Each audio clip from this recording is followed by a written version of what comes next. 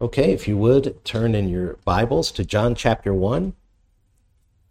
John chapter 1, and we began a series on the book of John last week, and this will actually be the second installment in the series, we're just now into chapter 1. We started last week in chapter 20, of course, which John laid out for us in chapter 20, his purpose in writing his gospel. So that was the logical place to start, and we come here to John chapter 1 today. But before we begin to really get into the text, I want to ask some questions, and I want us to really think about something.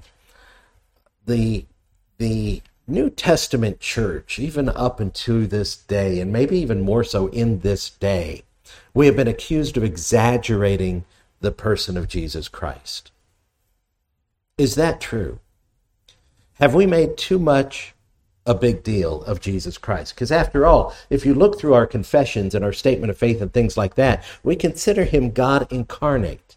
We consider him the second person of this Trinitarian Godhead. We say that he eternally existed, that he was both fully God and fully man, that he made propitiation for sins, that he ascended to heaven, is seated at the right hand of the Father as we speak. He is interceding for his church, and he has sent his Holy Spirit into his people to continue his work here upon the earth. And we further teach that he will return, and he will judge both the living and the dead, according to the words that he spoke. So is that too big a deal? Is that too much? Many disagree with it. Many say, no, Jesus wasn't pre-existent. He's just a man. He was a good man. He was a good teacher, they'll say. He was a good Jewish rabbi, maybe even perfect, maybe even lived the ideal life, so much so that God approved, that God resurrected him, that God took him up to heaven. Maybe that's what all that resurrection was about, but let's not make him out to be God. He never claimed to be God, is what many will say. And many will argue that we make too big a deal of Jesus Christ. But what we're going to see as John opens up his gospel, that the very first word that he uses to describe the Lord Jesus Christ is so profound and so provocative that when it is understood, it should silence all those voices that say that Jesus is anything less than our best statements of faith say.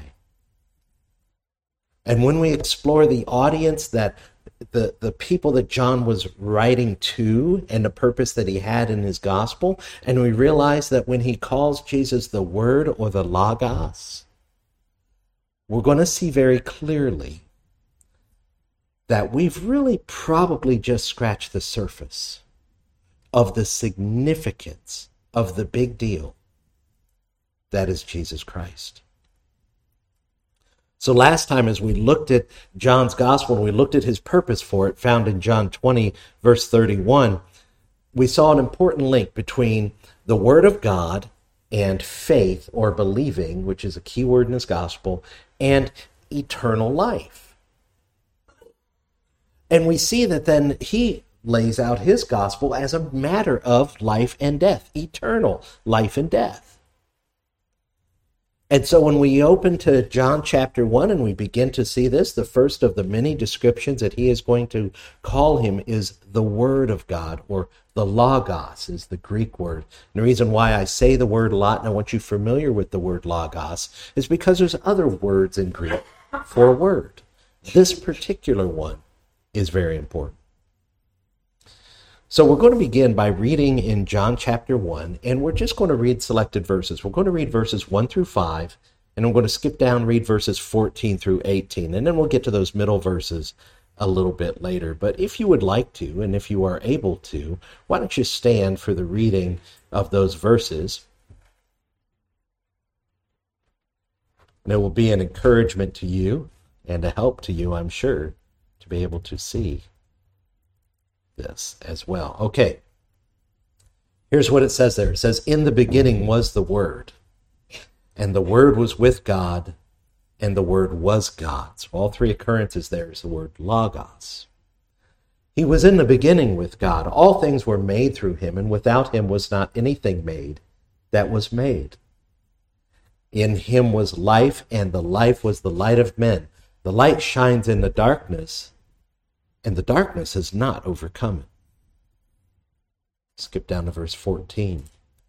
And the Word became flesh and dwelt among us, and we have seen his glory. Glory as of the only Son from the Father, full of grace and truth. John bore witness about him and cried out, "This was he of whom I said, he who comes after me ranks before me, because he was before me." For from his fullness we have all received grace upon grace, for the law was given through Moses. Grace and truth came through Jesus Christ. No one has ever seen God, the only God, who is at the Father's side. He has made him known. Go ahead and be seated. And let's pray. Father God, we thank you so much for your word. We ask you, Lord, now to accomplish with your word what you will. Make yourself known through it. Be glorified in it. We thank you and praise you for all that you are doing. In Jesus' name, amen. Okay, so there we have Jesus described by John as the Word, the Logos of God. And John, the first thing we need to understand is his audience. Who is this he's writing to? What's his occasion for writing this gospel?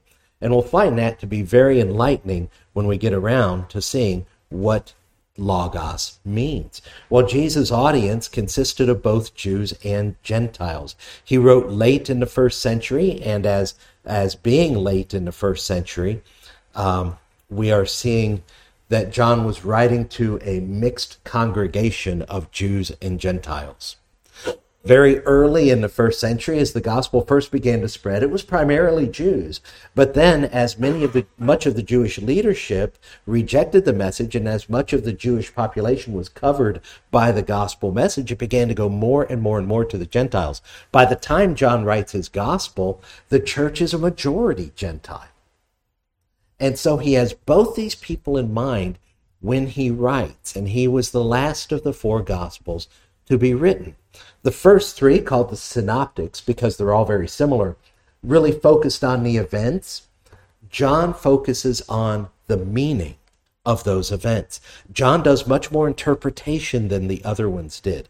The others would say, this is what he did, this is what he did, this is what he taught, and they'd account what he taught, and didn't give a lot of internal commentary. John brings it all to us and interprets it for us. And what he intends to do is show us that Jesus is the Christ, the Son of God, and that by us seeing that we would believe and have eternal life. And so he begins with this word logos. And what we're going to see is this word that he uses is provocative to both audiences. So we're going to have a little history here. So put on your thinking caps so you can come along with us and learn why this is significant. We'll go to the Jews first, as the gospel did. We'll go to the Jews first and what they understood or thought about the idea of logos. Well, logos, its most plain translation to our language is word. But it meant more than just an individual word as it is, that group of letters which means one particular thing. It referred to the idea of a message or a concept. The original ancient Greek root of this really meant to gather. So if you cross that concept with words, then the idea is it's usually a group of words. It's usually a message or a concept. Well, to the Jews, when they came to translate their Hebrew Bible into Greek, used this in several key places. They used it in places like Psalm 33, verse 6, where it says this. It says, "By the word of the Lord the heavens were made, and by the breath of his mouth all their host." Well, that only makes sense because when you read Genesis chapter 1, which, by the way, John was speaking of when he started this, because he said, "In the beginning was the word," that those first words, "in the beginning," that's exactly how the book of Genesis starts in the Greek. And so right away, he grabs the Jews' attention by saying, in the beginning, they're like, oh, I've heard this, was the word. Whoa, hold on.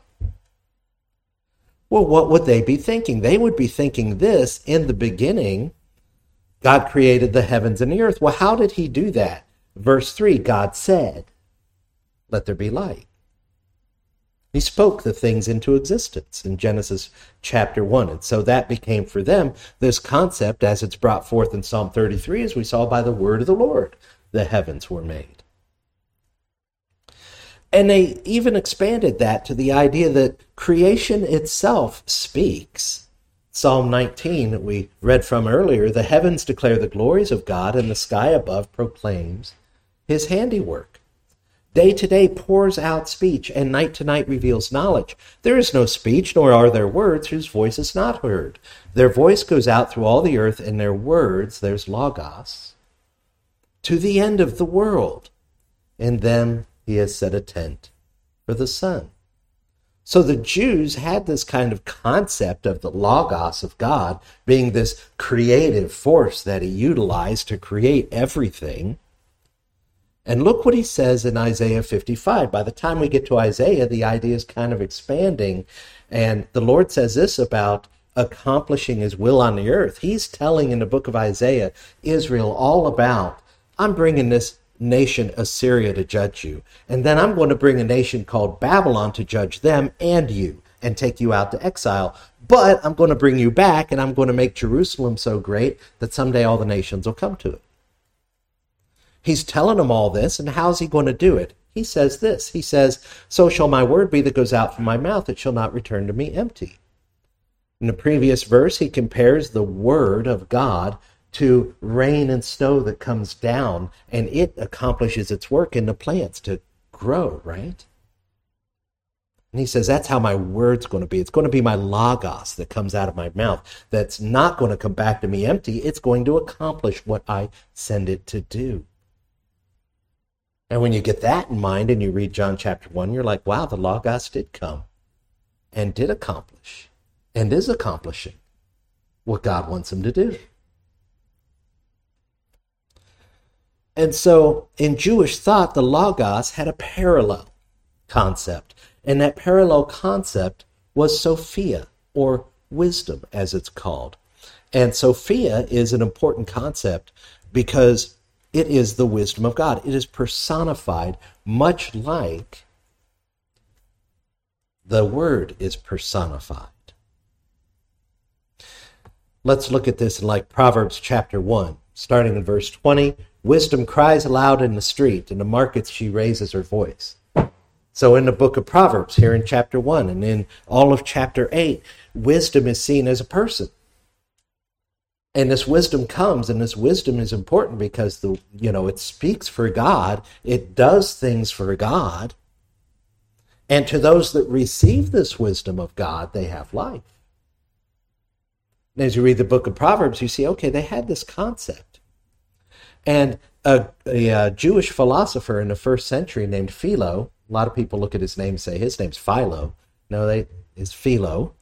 Philo in the first century, he was a Jewish philosopher, and he looked at some of the things that the Greeks thought about logos, which we'll get to momentarily, and he said, yeah, that's exactly how we think about wisdom. And he began to use that term in the same way. And began to bring in and say, and not adopt the Greek thinkings, but take those Greek thoughts and say, hey, this is very similar to how we think and what we read in our scriptures. To give you an idea of what they were thinking in the first century when John wrote his gospel and people would be receiving this, we'll go to the Wisdom of Solomon, which is a book that's not in the Bible. It's not inspired scripture, but it kind of opens the door and gives us a peek of what people were thinking when Jesus came and when John wrote his gospel. And in the Wisdom of Solomon, look how it talks about the word in chapter 9 of that book. And let me see if I can get this over to you so that you can see it clearly. Let's see.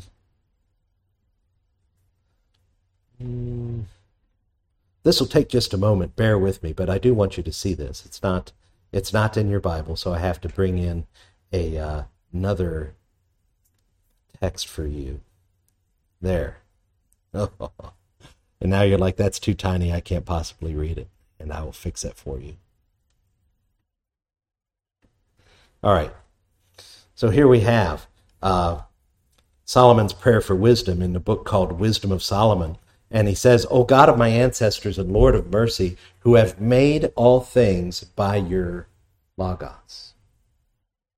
And by your wisdom, see how they're in parallel there? Logos and wisdom. And by your wisdom have formed humankind to have dominion over the creatures you have made. And so here begins this prayer that's accounted. And this prayer has this concept that he made everything by his word. And it throws it in parallel to this idea of the wisdom as we see it in the Proverbs. Later in that same book, in the chapter 18 of that book, it says this. Let me get this for you here.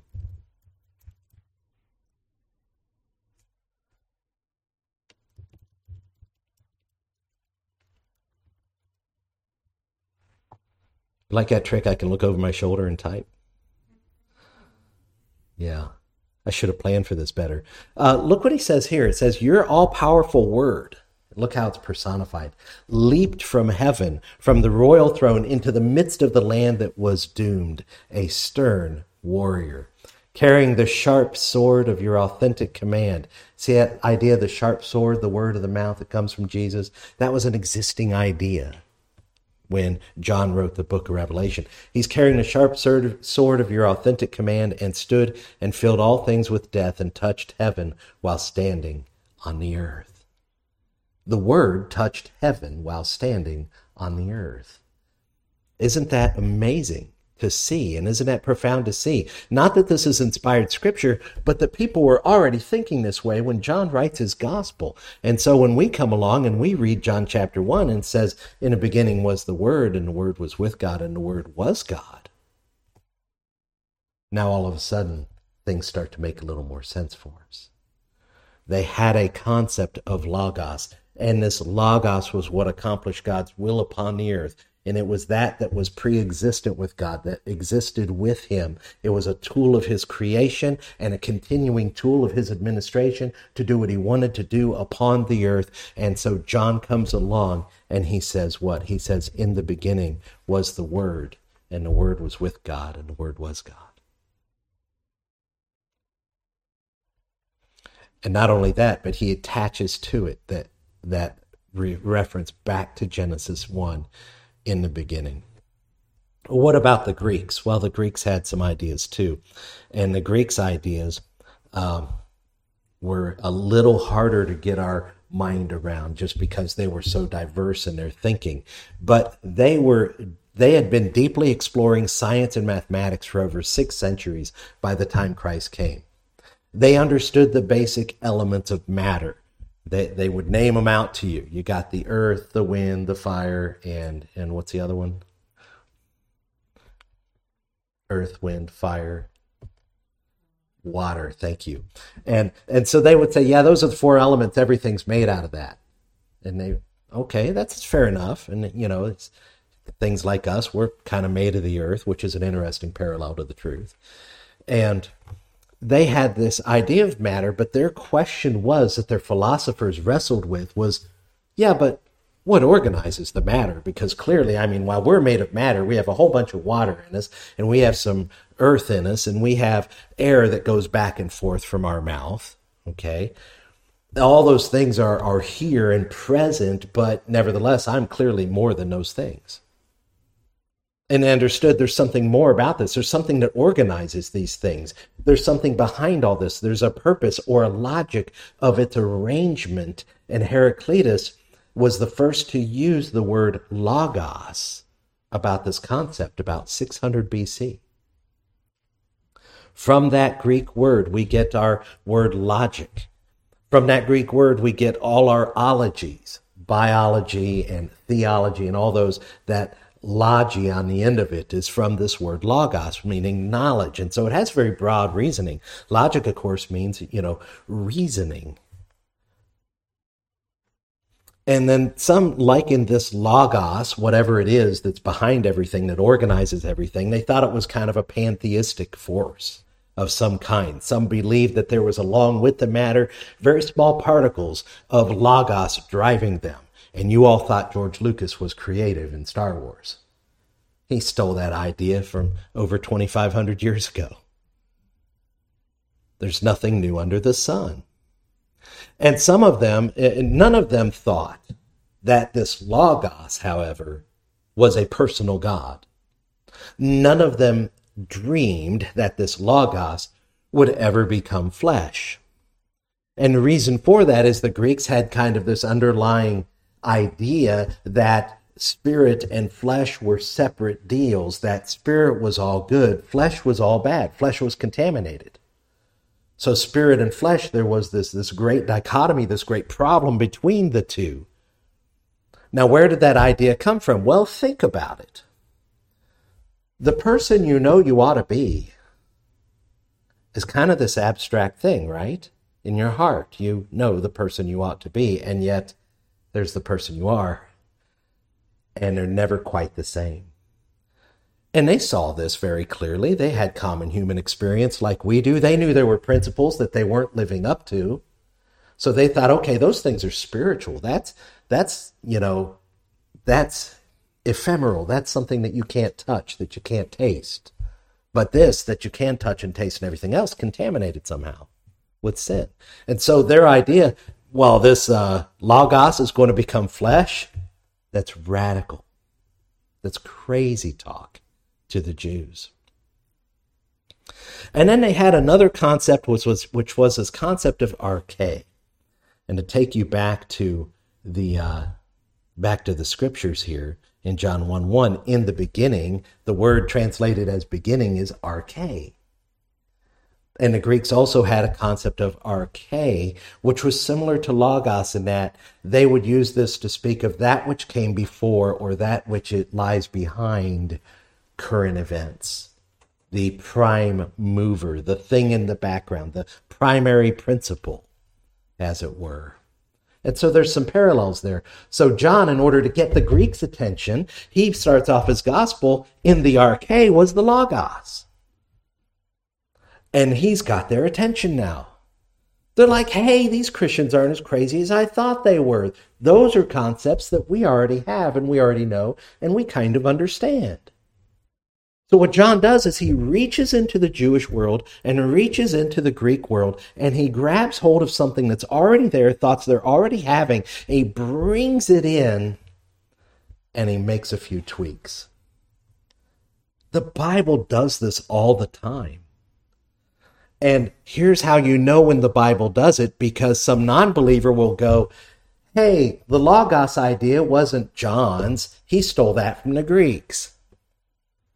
And they'll say, see, the Bible's not original. It's not the inspired word of God. They're just borrowing other ideas. No, God knew that people were thinking these things. In fact, he probably inspired them to think these things so that he could come along, correct them,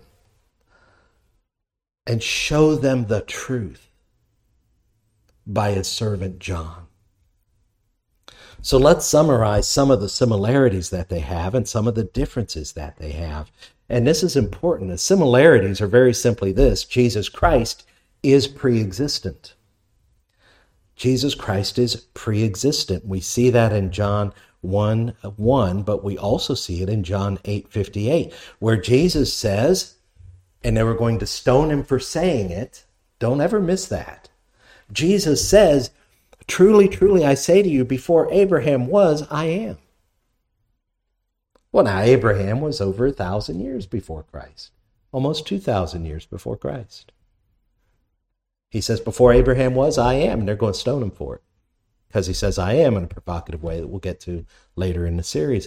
In John chapter 17, as he prays to the Father the night he's going to be arrested, he prays to the Father on our behalf, and he says this. He says, now, Father, glorify me in your own presence with the glory that I had with you before the world existed. So John not only suggests in chapter 1 that he's preexistent, he backs it up a couple times with Jesus' own words. And so this was a concept of the Logos, is that this was something that was pre-existent. This was something that went before. Jesus Christ is also the cause of everything. And if we look closely in John chapter 1, verses 1 to 3, it says, all things were made through him. Without him was not anything made that was made. If we go to 1 Corinthians 8:6, Paul says this, yet for us there is one God the Father, from whom are all things and for whom we exist, and one Lord Jesus Christ, through whom are all things and through whom we exist. And a strong parallel to John's thoughts here is in Hebrews chapter 1, as that is introduced. He says long ago, which is similar to in the beginning, right? At many times and in many ways, God spoke to our fathers by the prophets, and but in these last days, he has spoken to us by his Son, whom he appointed the heir of all things, through whom also he created the world. So you see the clear testimony of Scripture that is in parallel to the things that people were already thinking in the first century, was that this Logos is pre-existent, that the Logos is the cause of everything, that the Logos is even the purpose of everything. And look in Colossians chapter 1, by him all things were created in heaven and on earth, visible and invisible, whether thrones or dominions or rulers or authorities. So that includes all the angelic realm, all the other spiritual beings. All things were created through him and for him. Very important preposition there. That he is the purpose behind all these things, that he's the reason all these things exist. And he is before all things, and in him all things hold together. So these parallels is the idea that Jesus is pre-existent, that he's the cause of everything, and that indeed he is the purpose of everything. So those are very important parallels, but there's some very important differences too. The very important differences are this, and they are summarized in chapter 1, verse 14. And this is radically different than anything that was believed at the time. Let me get you there. John chapter 1, verse 14 says this, the Word became flesh, the Logos became flesh, and dwelt among us, and we have seen his glory, as of the only Son from the Father, full of grace and truth. So the true Logos became flesh. He's not only a person that can be spoken of with personal pronouns, it can be spoken of as he, and someone who has a will and someone who has purpose, but it is a person that became flesh. In verse 18, he says, no one has ever seen God. He says that clearly. No one's ever seen God. The only God who's at the Father's side, he has made him known. He's made him know how? By actually coming here and revealing himself to us. So this was inconceivable to the Jews, that this was a person and that it becomes flesh, but then because what this would do is effectively, because Yahweh's credited in the Old Testament with all that creation, with all that sending out, with all that doing and all those things. And they say, if we believe that this is a person distinct from God the Father, then that puts another Yahweh in heaven. And the early Christians said, you're right. Go read Daniel chapter 7, where we see two Yahwehs in heaven. The Father and the Son both. And this is inconceivable to the Greeks because, as we explained, to them, spirit and flesh were pretty much incompatible. And this is why we see the crucifixion to the Jews and the Greeks both as kind of a punchline. Because that's kind of a punchline, like, no, Logos couldn't become flesh, and then he was crucified. What? He was crucified? This is why Paul says this in 1 Corinthians chapter 1, verses 20 to 25 here. He talks about, contrast the wisdom of God, Sophia, parallel to the Logos, versus the wisdom of the world. And he says, for since in the wisdom of God the world did not know God through wisdom, it pleased God through the folly of what we preach to save those who believe. For Jews demand signs and Greeks seek wisdom, but we preach Christ crucified, a stumbling block to the Jews and folly or foolishness to the Gentiles. But to those who are called, both Jews and Greeks, Christ, the power of God, and look, the wisdom of God. For the foolishness of God is wiser than men, and the weakness of God is stronger than men. You see what John has done here? He has taken things in their world and brought them into view and placed them before them. Let's talk about this Logos. The Logos became flesh and dwelt among us. And they're like, whoa, what? So now he's got their attentions, both the Jew and the Greek. They're going to read chapter 1. They're not going to be able to stop reading. Because they're going to be like, whoa, we have for centuries been kind of trying to get our mind around this abstract idea. We know there's something there. We don't really know what it is. Maybe this will fill in the blanks. And so they read chapter 1. They're like, yeah, that's what we're looking for. We want the answer to that. We want to know what this Logos really is. What's the true nature of it? And John does his gospel. And all that Jesus teaches and the miracles he performs and the things that he does and his crucifixion and burial and resurrection is the Word of God. That's the Logos. And now some people will say, no, you need to be careful, brother. You've read way too much Greek philosophy into this. You've read way too much Jewish philosophy into this, and you've really gone off the rails on this Logos thing. Have I? Is what I've just reviewed what John meant when he used the term in chapter 1? Let's let John tell us from his words in the gospel here.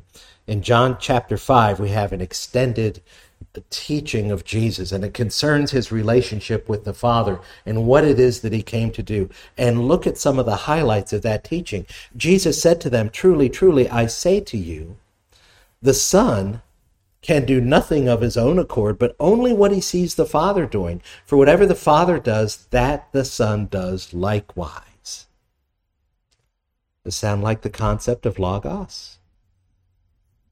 Verse 30, I can do nothing on my own. As I hear, I judge. And my judgment is just, because I seek not my own will, but the will of him who sent me. See, he's clearly the sent agent that the Jews thought that the Logos was. It was this sent, but they thought it was a force. They thought it was just a personification of what God was doing. But no, it's actual.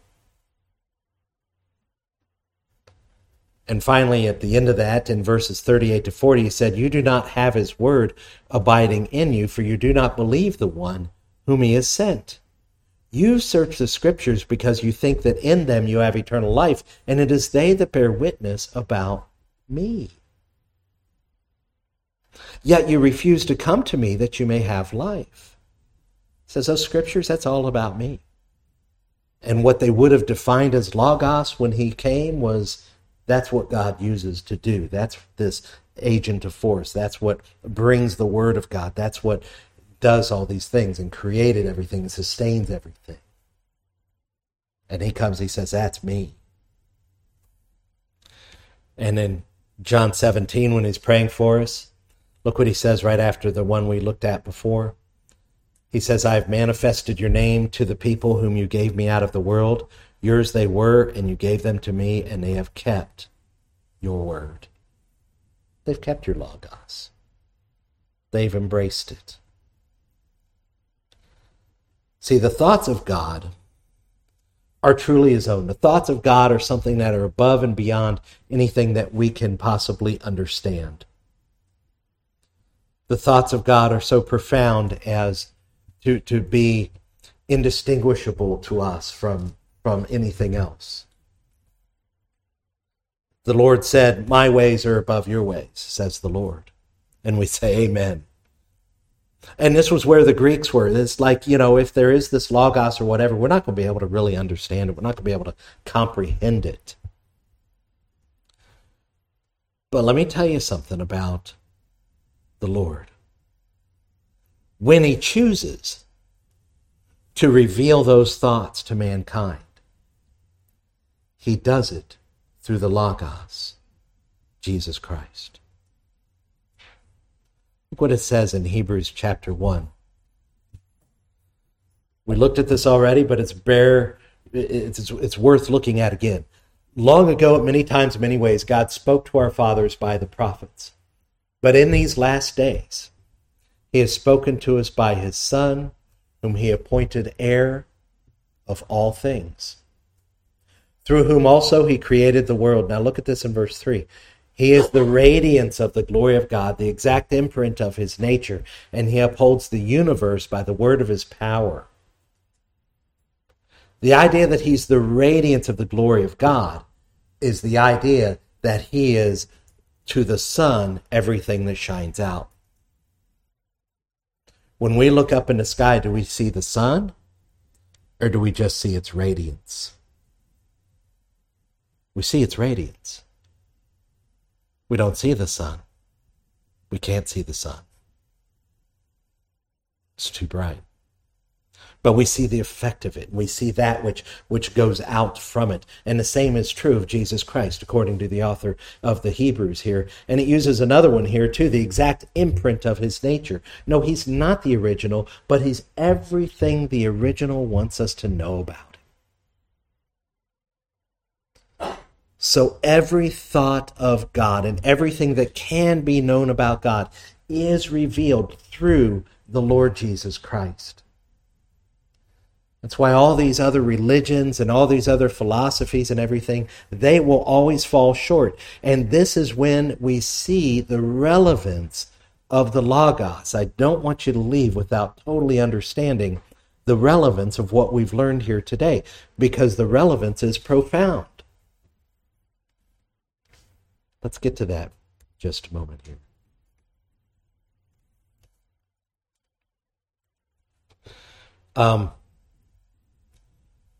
The relevance is simply this. We need to make a bigger deal of Jesus Christ. Remember, I began with questions. Do we make too big a deal? Have we really gone off the rails? Are these critics of the Christian faith right to say, Jesus wasn't all that? I mean, he was great, but it's really God we got to focus on.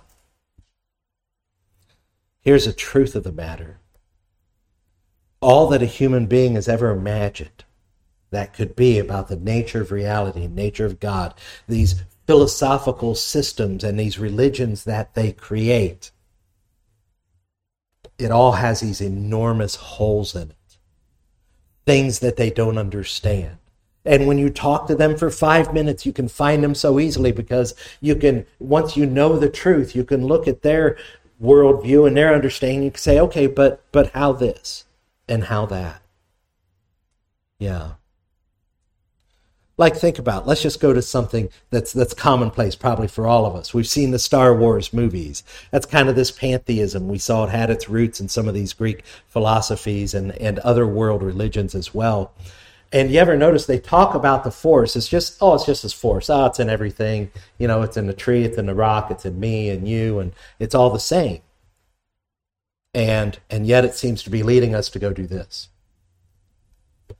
Well, how does something that's impersonal, that just is, that is there to be manipulated by us, to direct, or for that matter, even to have an opinion? Aren't you saying it's a person? By saying it's directing us, it's leading us, I feel led to do this. Well, who leads you but people? So they have this massive hole, and we go, oh, no, that's the Logos. See, the reason why we can be led of God is because God is a person. Actually, he's 3 persons in triunity. And the second person came down, showed us the truth. And we can know the truth, and that truth will set us free. Modern naturalism has massive holes in it. Naturalism is just the idea that matter and what is here and the principle, physics of the universe and everything can explain absolutely everything that happens. Oh, yeah? You saw that tragedy last week? And the naturalist will go, yeah, I saw that. It's a terrible thing. Say that was bad. And they go, yeah, that was bad. And go, why was it bad? By what authority are you pronouncing that as bad? Do you see the massive gaping hole in their philosophical structure? Is they have no basis for morality. And we say, no. I can tell you why it's bad. Because the one who made everything says it was bad. This New Age enlightenment that people talk about, it's kind of the Oprah Winfrey kind of religion, that the universe is there and there's these principles that you can take advantage of and you can name it and claim it and you can have the life you want just through good thinking and good philosophy and everything else. Okay, how did life come to be? How did life come into existence? How did it get here? Science has no answer for that. Did you know science has no answer for that? How non-living stuff became living stuff? And yet they'll say, well, I believe in science, I believe in evolution. And you're like, okay, you've got a problem. You've got this big gaping hole in your understanding of reality. The same is true of many other, and in fact, all the other religions and all the other philosophical systems. There are holes in them. And when we know the truth and we know Jesus Christ, and we understand him as the Logos, we can begin to fill those holes in for people. And you say, yes, you're right, that was a bad thing. But can you explain why? And if not, can I explain why?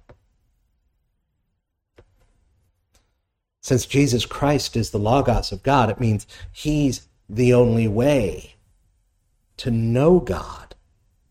And John's going to make that very clear as we go through the rest of the gospel.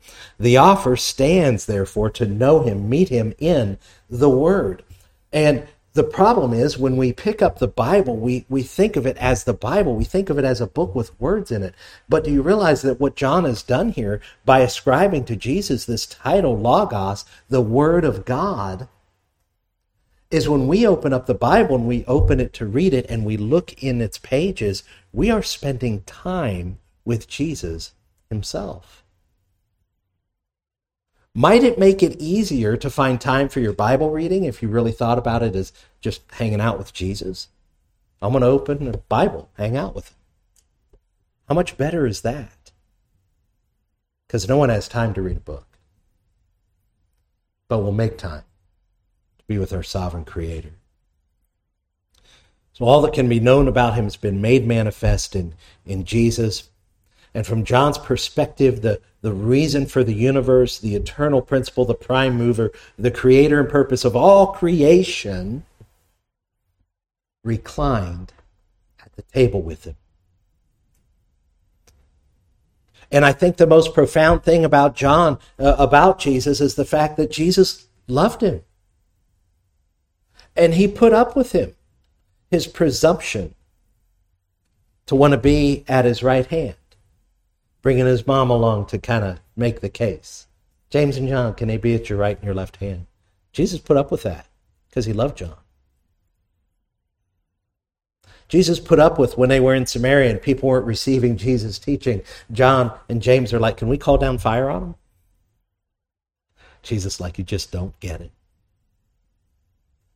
But he continued to walk with him, and he loved him. The Word of God, therefore, is not there to learn facts about him. It's not there to memorize doctrines about him, and those are helpful. But it's to engage him personally. Because he is a person, and he showed it when he came in the flesh. And we all have struggles, and everyone around us has struggles. And you know what we need for those struggles is we need a personal, real relationship with the Creator himself, the one who designed us, the one, because of his design in us, they are troubles. Because when sin meets truth, there's trouble. And when we want to know what's really gone on in our lives, what's really happened to us, there it is. And therefore what we need is the Logos of God. We need him in person to minister to our needs.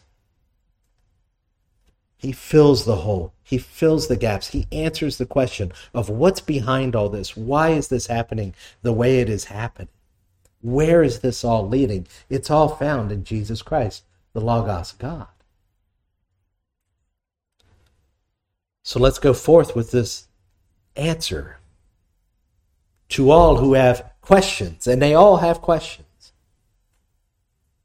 The Logos of God. Let's pray. Father God, we thank you and praise you for your ministry through your servant John, and most importantly, the ministry of Jesus Christ as he came in the flesh and dwelt among us. Lord, I pray this day that as he is the creator, as he's the sustainer, as he is the judge and he is the author of eternal life, that he is the author and finisher of our faith, as the scriptures say, I pray, Lord, that each of us leaves here today making a bigger deal about Jesus Christ. Will you please stretch our minds to make more room for him, to increase our understanding of him, and therefore our commitment to him. I pray, Lord, that you will be known and glorified through the words that we have read today, and I pray that as we read further, that we are even more enlightened because of this foundation that we have, that it is all about Jesus Christ, the purpose behind everything, the prime mover of our universe, the one through whom and for whom and to whom all things exist. May we worship him in spirit and in truth. May we be an answer to those who are hurting around us and those who are lost. And may we have the compassion Jesus had to open our mouths. And may we have the wisdom of God himself upon our lips as we share the gospel of truth and we bring to somebody the Logos, the truth that they need. We pray, Lord, this day for your equipping and your comfort and your strength. We praise you in Jesus' name. Amen.